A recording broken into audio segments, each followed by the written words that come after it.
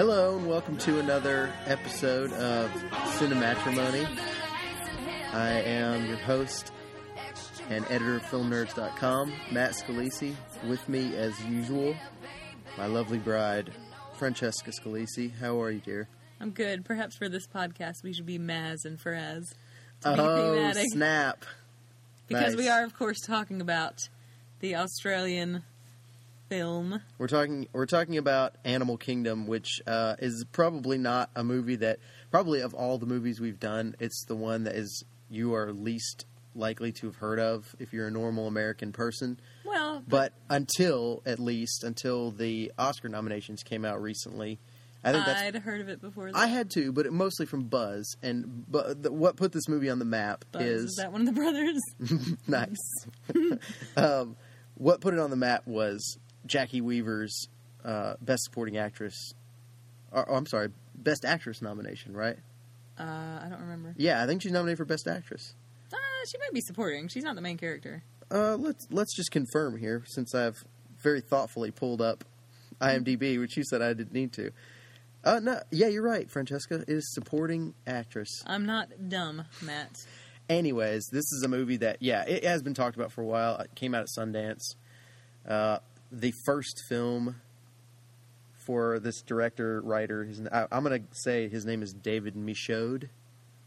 Daz. That's apparently, by the way, apparently an Australian thing. Yeah. If you've seen the movie, you'll know what we're talking about. If you haven't, turn back now, probably, unless you don't mind hearing plot details discussed. Yeah, but this is you don't want to spoil this movie for yourself. Get out of here if you haven't seen it. Get out. It's on Netflix. I agree that you don't want to spoil it, because it's a very fun plot, and you never quite know where it's going. I don't know. I just say that because you don't know where it's going. We discovered that there's a brother named Barry who they call Baz, and then there's a brother named Darren who at one point they do kind of refer to him as Daz. That's right. So apparently that's an Australian thing, is to take the first letter and add as with a Z. Don't be confused. Firstly, I just mentioned David Michôd, the first-time writer-director, and this movie, we actually briefly considered doing a Film Nerds podcast miniseries just talking about the first film of various directors, and because there's kind of a distinctive thing that always happens. A lot of guys come out swinging, and they're really trying to prove themselves, and they really try to kind of do it all in their first movie. You get a lot of ambition. In a way, that's the way Tom Ford's A Single Man was. I would say that's an ambitious movie. It was definitely classy, but it was you could tell he was being classy. And also your influences tend to show the most, because in a first film, one of the things you see is it's almost all sort of collage, more so than an original creation. It's just usually it's sort of a filmmaker taking everything he's ever seen that he loved and putting it in his first movie. So where are you going with this? Because I think this guy was very understated, and it was almost like found footage. It was really not stylized, which then sort of turned it into stylized by not being stylized. It was pretty straightforward filmmaking. He wasn't being flashy. There are a few different things that I think he's heavily influenced by. I think one is he's definitely influenced by a 70s crime film. That's what this looks like. It looks like Taking of Pelham 1, 2, 3 and French Connection and that kind of stuff on occasion. There's a little bit of Scorsese in there. In general, the plot itself is the first thing that came to my mind when we start getting into it and figuring out that it's actually this sort of family drama. It's kind of a family Shakespearean tragedy, because it's I was thinking the downfall of a crime family, and the thing she's very much like Hamlet's mother. Sure, yeah. Thing. And what came to my mind was that it was very Godfather-esque. Although Jackie Weaver is not like the Marlon Brando character, because she's not sympathetic, and she really doesn't care as her kids get picked off one by one. She doesn't care. She really does not feel much about it. She's the most cold-blooded of any of them. But I guess what reminded me of it is Hamlet's the mom. brothers do seem to love each other for the most part, and there's like The Godfather, where it was cool because there were these very distinctive brothers. They didn't blend with each other. They were very they were almost like separate components of their father's personality. Was kind of a running thing in The Godfather, and I don't know if it's the same thing with the mother here, but these I love how different the brothers are, because you have the guy who's really not in it for very long, I guess, at the beginning of the movie, Barry. Spoiler. Yeah, Barry is definitely the smart one, the good-hearted one, which is obviously why he goes first. You've got Darren, who's clearly kind of the weak one, and the youngest, and the youngest, and he's the most good-hearted of any of them, but he clearly was not as smart or as suited to that world as Barry. Then you have Craig, who is crazy and reckless and violent looking, and never, I don't think, ever has a shirt on at any point in the movie. But he is also weak in a way, because he sort of really becomes the first one to come unhinged of any of them.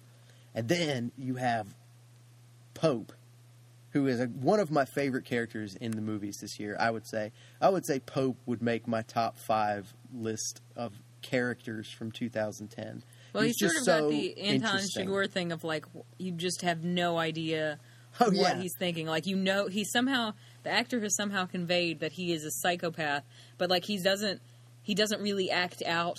He has this kind of creepy thing of going, like, you can talk to me. Tell me what you're thinking weird. About. Like, it's like, because he's the oldest, and he sort of still acts like the oldest brother, but he's also crazy, and they're all afraid of him, as they well should be, because he kind of will just spin off and go nuts. But what I thought was interesting about this film is that there isn't really a bad guy.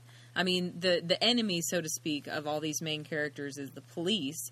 Well, that's a very nebulous thing, and Guy Pearce isn't really the one going after them. Well, he's not their Guy enemy. Pearce police. It's specifically the armed robbery unit, which it's made clear to us is corrupt and yeah, but there's evil. There's not really a bad guy. Like, it clearly is just about their family. There's not, like, a rival gang. There's not, like, a specific police officer who's gunning for them. It's just sort of this idea that's threatening their way of life. I would say that if you want to apply those kind of titles to things, I would obviously Jay is the hero. Who's the really quiet, like, anti-hero kind sort of. But what he is he's an objective observer that we're viewing the story through, because he says very little. He doesn't appear to show. I mean, I can think of one scene where he really shows emotion. The bathroom scene when he sees his girlfriend's clothes hanging on the towel rack. Well, that's, like, really the first time. That's the only time he shows emotion. But the point being, I think Jay, if he's the hero, then Pope is the villain of the movie. I mean, well, yeah. Pope is the one that makes Jay fear for his life, because there is a portion of the movie where it's never quite made clear. I think Pope was probably trying to kill Jay at various points. Yeah. Sometimes he wasn't, sometimes he was. But I think it's important that the only time Jay showed emotion about anything was over this girl, and Pope took her away from him. And I think that's ultimately why the movie ends the way it ends, is because Jay is not a violent person. He's not an evil guy. Well, but if Pope, it's hard to hurt Jay. Jay had clearly become desensitized to a lot of things in the world. The movie opens basically with him. Man, that is a crazy opening. Completely emotionless with his dead mother on the couch next to him. And he's watching television as they're unsuccessfully trying to revive her from a drug overdose. So Jay is desensitized to things like that. He's rough-skinned. He does not let things affect him. And I think it says a lot that Pope taking away the only thing that he showed any emotion about, that's the only reason Jay does what he does in the end, is because but I'll tell you, Matt, Pope actually found a way to hurt him, and it's very difficult to hurt Jay. Well, now, within the movie, though, you have, the titular... Do you have a problem saying the word titular? Titular. Ch. I didn't know there was a ch in there. No, titular. Titular. the titular soliloquy delivered by Guy Whoa. Pearce. Oh, I know. I wanted to talk about that at some point. Yeah, well, that's sort of the logic in the movie as to why Jay does what he does at the end, is because, Guy Pearce says, look, you're a weak one. They're just taking care of you. And eventually, the weak one's got to be gotten rid of, which, of course, is how the grandmother, I can't remember her name. What's her name? The character's name is... Well, we'll call her the grandmother. Yeah. Eventually she's planning to take out the weak one.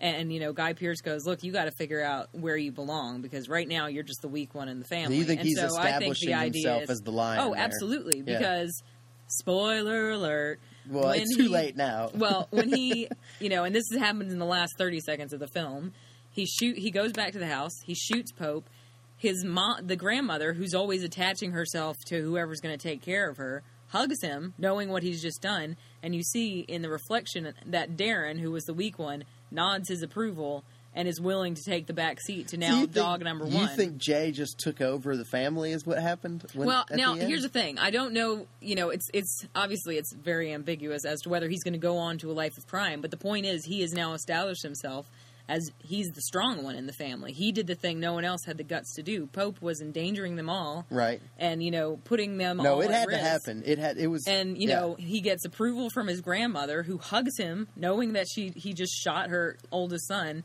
And you see Darren's reflection nodding. And it's very subtle, because you don't even see his face or anything, but you can see that he's nodded. As in, like, yeah, either, yeah, you did what you had to do, or yeah, thanks for doing that. Mm-hmm.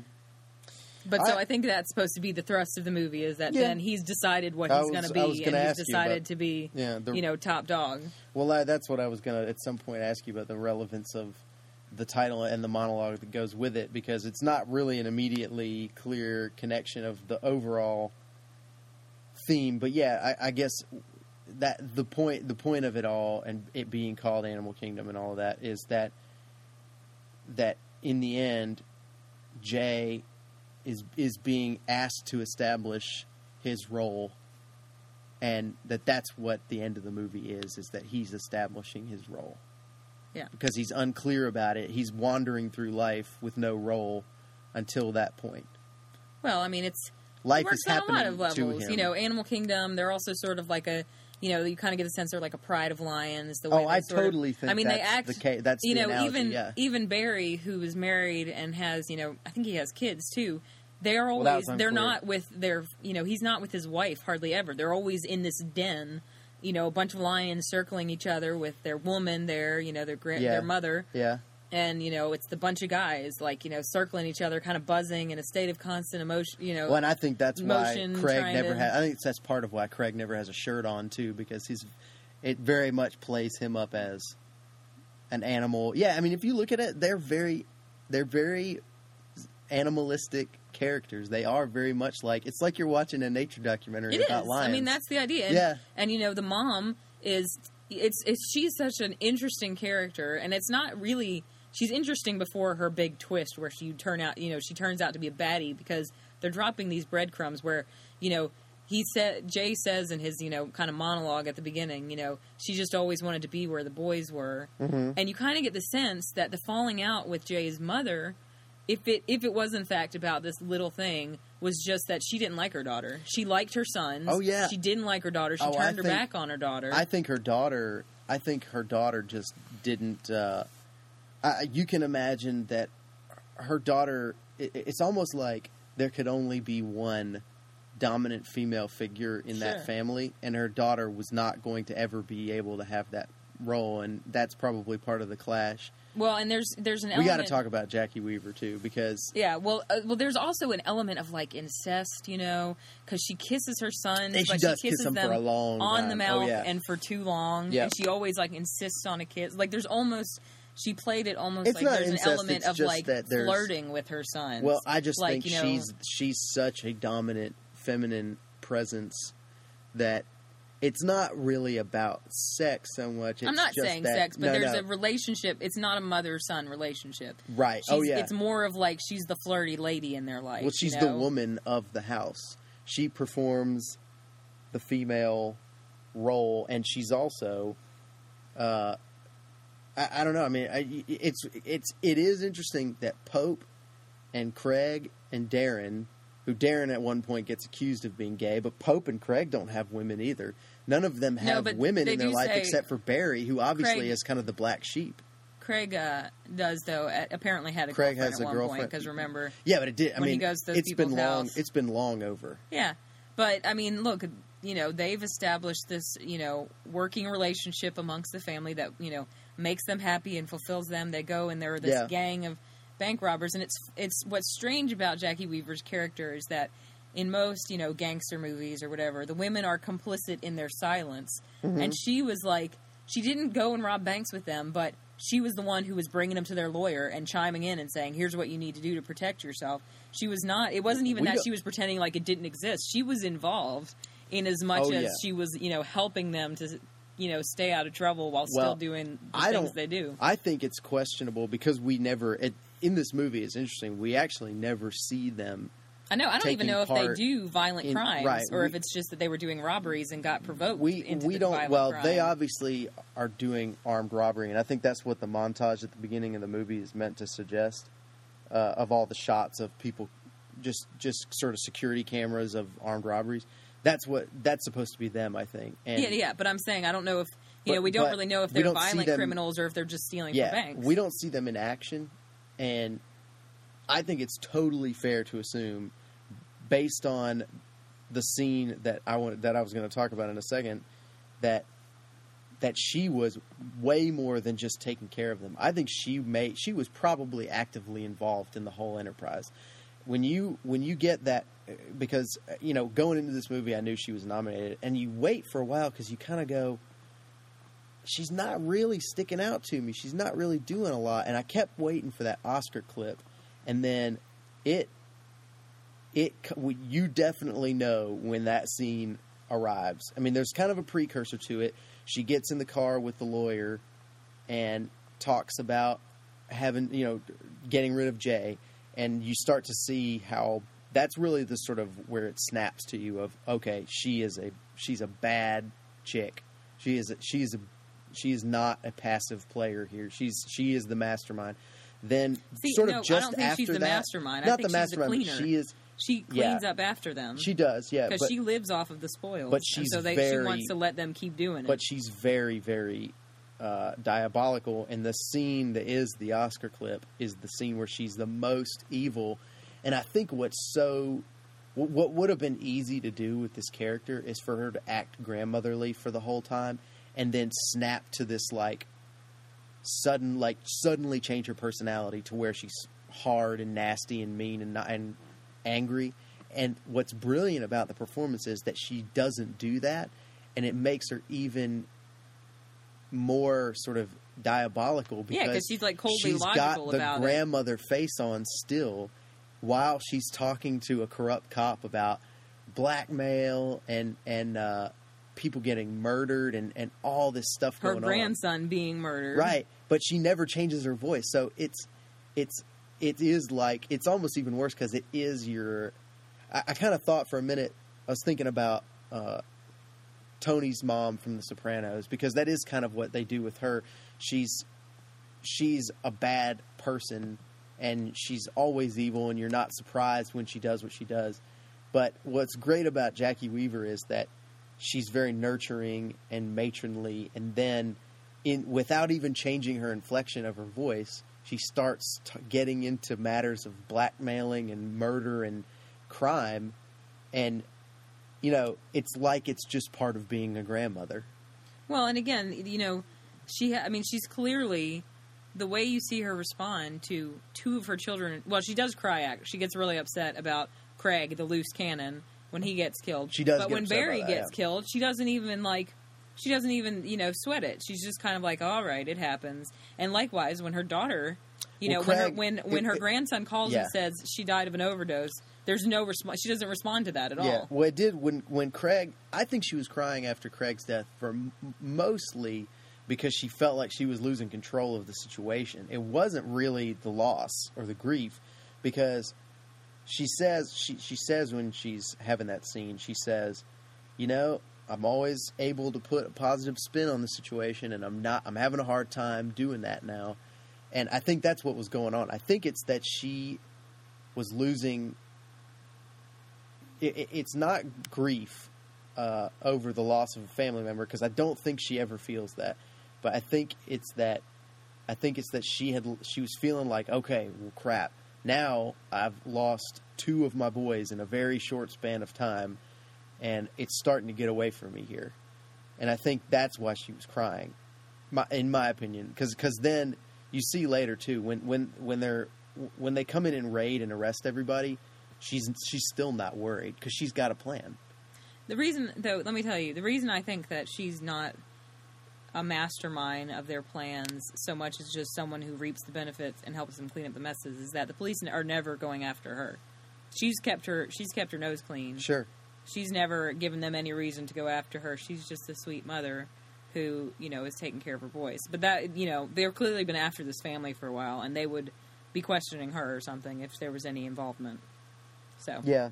That is what I think about that. Well, Jackie Weaver deserves the Oscar nomination. I think Ben Mendelsohn, who plays Pope, did an equally strong job, and I think it's weird. It's a shame he hasn't gotten more attention for the part, because I think, like I said. So, by the way, Jackie Weaver's character is apparently named Janine. Yeah, but they never really say that. But Janine and Pope are easily 2 of my favorite characters of the year. And this guy's just going to be worth watching. I think he's been in other stuff though. No, I'm talking about the filmmaker, because I just think it's easy to you see a lot of first time filmmakers come out with a lot of style. This is a good looking movie, and it's very stylish. See. And I didn't think there was a lot of style. Well, its own style. It looks spare, but that is a style in and of itself. Yeah, but no, there's a lot of slow motion and cutting in with music, which is very Scorsese, feel to it. But I think what's sort of special about this kid right from the get go that you don't see in a lot of first time filmmakers. I don't know how old he is. Yeah, is that it's unusual to see characters that are this specific and well developed and unique, and they're not stock characters, they're all very interesting people, and he's able to sort of establish how different they are. That's a big cast, you come right into the movie with basically 5 male characters. Yeah, it was tough to keep him straight for a minute, but not pretty for quickly. long. I mean, he establishes who they are and how different they are and what their thing is very quickly. Well, which also you get some benefit of a voiceover from right. You have a character saying he's the one who's blah blah blah. Yeah, but it will never click in your mind, I think, unless the writing is there too to go with it, and the dialogue and the performances too. But they're all great. Guy Pearce's character is I wanted to talk about the one is name very in the movie. fun. He's a you say fun. He reminds me. Well, who he reminds me of actually is Gary Oldman from the Batman movies, because he's just this sort of. It's unusual. I think he's the only moral compass in the movie. Yeah. He's definitely just a plain good guy. And they did the nice touch of having him have a Down syndrome daughter, which immediately makes you go, okay, he's not he's a good guy. He is officially a good guy. Mm-hmm. And it was nice. I mean, it's just nice also to see, a handicapped child without comment be in a movie. No, but it's a bit of a gag to go. I mean, that is how you immediately go. He's unquestionably a good person. Is you throw in a quick shot of him playing with his Down syndrome child. But I mean, it's nice too because it does. Again, I mean, Down syndrome or no, it's a nice moment because it does make you go he is you're on his side instantly he's a family as soon as you guy. see that shot. He is, actually looking out for Jay's best interests. Right. He's not actually working some other angle. He sees this kid because he does. I mean, that's the thing. It's a very, low key character, but he is ultimately really trying to get Jay out of this cycle. Yeah, and it doesn't work, but he tried and he gave him ample opportunity, and then Jay decided to, take the family's part. He kind of doesn't really. I think Jay's just doing what's in his own best interest the whole time, and in the end, I think he figures out. No, he wanted to exact his revenge. Part of that, but I think in the end, he knew that he was not going to be safe in witness protection.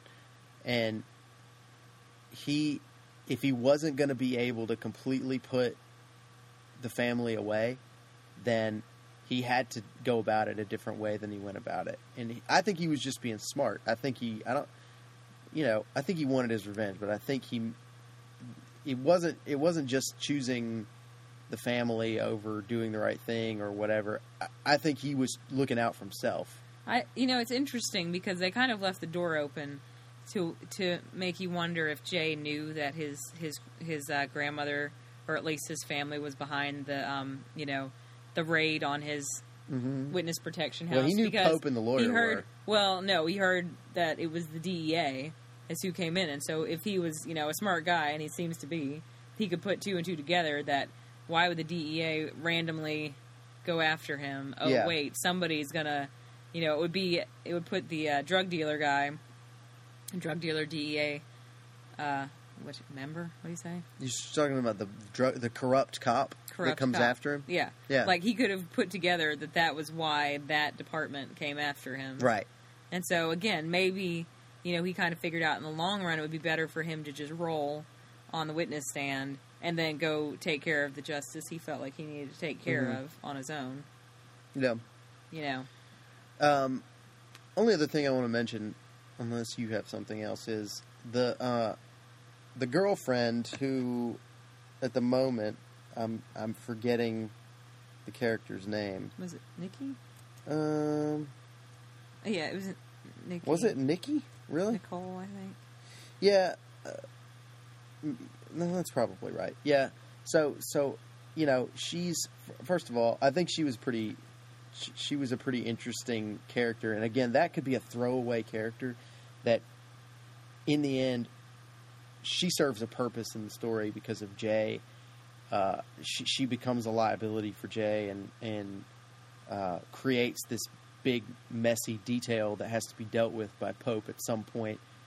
But again, this writer, this filmmaker, David Michôd, turns that into such a deeper thing than I think it would be in the hands of another filmmaker, because you get introduced to the family, and really, there's one thing that sticks out to me.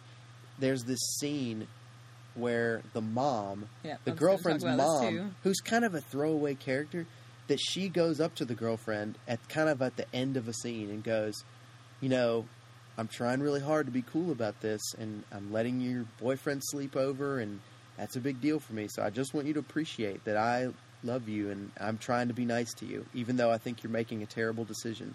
And then they hug each other. And, of course, that does not have to be in the movie at all. That's just totally a subplot that doesn't have anything to do with the family storyline. And it's just there because it adds emotional stake to what Pope does later when he kills Nikki. And, it's not just Jay getting upset. It's not just that Pope has committed a murder and there's a detail to be cleaned up. I mean, we get a scene at some point of her family, who are all well-rounded characters at this point, and they're dealing with the consequences of what happened now because this girl happened to work her way into Jay's life and get in the middle of something. Well, that one line that her mom says about, other girls' parents wouldn't let their boyfriends stay overnight, it sort of also creates, and I mean, maybe this is me reading too much into it, but, Jay and Nicole, or Nikki, or whatever her name is, are kind of kids on the fringe, kids on the edge.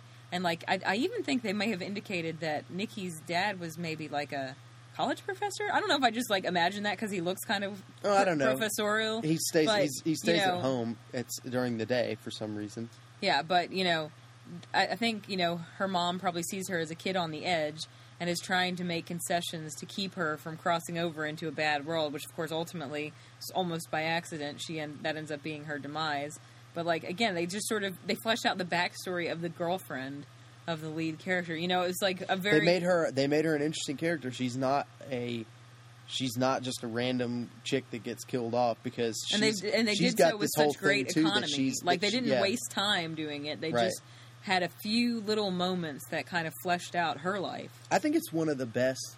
I think it's one of the better screenplays of the year, and it hasn't gotten much attention either. It's really odd that the Academy took note of Jackie Weaver, and to me, this is as a movie, it's so strong, and it sticks out to me just as much as something like Winter's Bone, because it's so its own thing. It's such this unique voice, and it's well executed. Story. You've never really seen a crook story told from this angle, where again, there's not really an enemy other than them within themselves,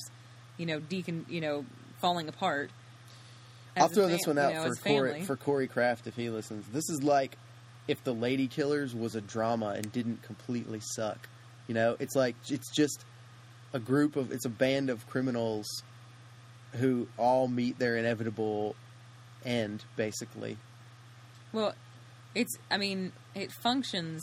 It's so strange because when you think back on it, it's like not much happens in the movie, but so much is conveyed by, because there's really not big action pieces. Oh, no, even the violence even is the really violence understated. It's like very matter of fact. Yeah. It's just sort of a stepping stone to sort of the dynamic going on between the family. It's probably rated R because of language, but you could get PG-13 for that level of violence because there's no, you don't get the old exploding wound thing. I mean, it's just like... you get big splatters of blood. Yeah, but you know what I'm saying? The damage to the person is never shown on screen, really.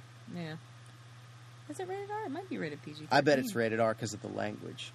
I don't remember having a lot of bad language. Well, and you've got the... by the way, I just want to throw one more thing in. Every time the lawyer was in a scene, it usually made me laugh because he was such a D-bag. He was such a good, just like gross, criminal attorney for hire character. And that actor was really good. He somehow the Australian accent helped with the douchiness. Yeah. He was a good character too. Yeah. It was a solid movie. And it is one of those movies that, I'd put it in my top 10. I've revised my top 10 and put this in there. Right. Yeah, you keep thinking about it, and you keep, there's enough ambiguity in it to make you go, well, maybe he meant that, or maybe the reason he did that was, and that makes for a good movie. Yeah. It's not ambiguity in that it was confusing and things weren't made clear. It's just he left a lot of, windows open. You know what it reminded me of is something that you and I are big fans of and watchers of is Breaking Bad. Okay. I would say it's what you talk about with everything is an inevitable consequence of what happened before it, and that everything everybody does makes sense. It's not just there to shock the audience. Things don't happen randomly to just go, I bet they don't see this coming. Everything, you are wondering what's going to happen next, but then as soon as it happens, you go, well, that totally makes sense why that happened. Yeah. And why he would be the one to do that. So, it's just thoughtful writing, and it's a way to make something that is suspenseful and feels unpredictable, and yet after it happens, it totally makes sense why it happened. And it seems after you've seen it like it was the only thing that could have happened. Well, and at the end of the day, that comes down to if you've drawn your characters clearly and you've given them, if the viewer understands the psyche behind a character, well then, even things that would be shocking, you go, well, no, that makes sense for that person to have, done that shocking thing. Because, like Pope killing the girlfriend, he doesn't really have any reason to, but he kind of feels like... He thinks he does. He thinks that he's trying to be safe. Paranoid. Right. And so, even though this girl, even in the stupor of drugs, which he was trying to get her to tell the truth, is going, no, what are you talking about, police? What? Yeah, he's like, I'm still got to kill her. Yeah, he's still, and that would make sense because he's only out for taking care of himself. Yeah. And he's already decided before the scene begins that she's, the leak, so to speak. I think he wants to kill her at the beginning of the movie. I don't want to drag us back into that, but I think the scene where he carries her into Jay's room, I think he wants to kill her there. I think he's kind of got it out for her the whole movie. Maybe. I don't know. That was I couldn't tell if I was like, is he gonna like sex her up or what is that about? No, it did look like it might have been going creepy. Towards rape, but I think he wanted to kill her. I think he thought I'm okay with this kid coming into my house, but I cannot have him bringing a girl in here. Yeah, I don't know. I mean, again, though, that ambiguity sort of adds to Pope's mystique as, like, you don't really, like, is he thinking, like, is it just a pure thought of, like, look at how lovely this sleeping girl is? Is it a pervy thought of, look at this lovely sleeping girl? Is it a murderous thought? Like, you don't know, but the actor has conveyed enough that he's got, loose screws that it makes you just uncomfortable. Right. You can't really tell what he means, but it's not good. Yep. I agree. Yep. Good movie. Good movie. Netflix has it. Watch it. It's not on instant, right? It's just regular on Netflix. I believe available on DVD.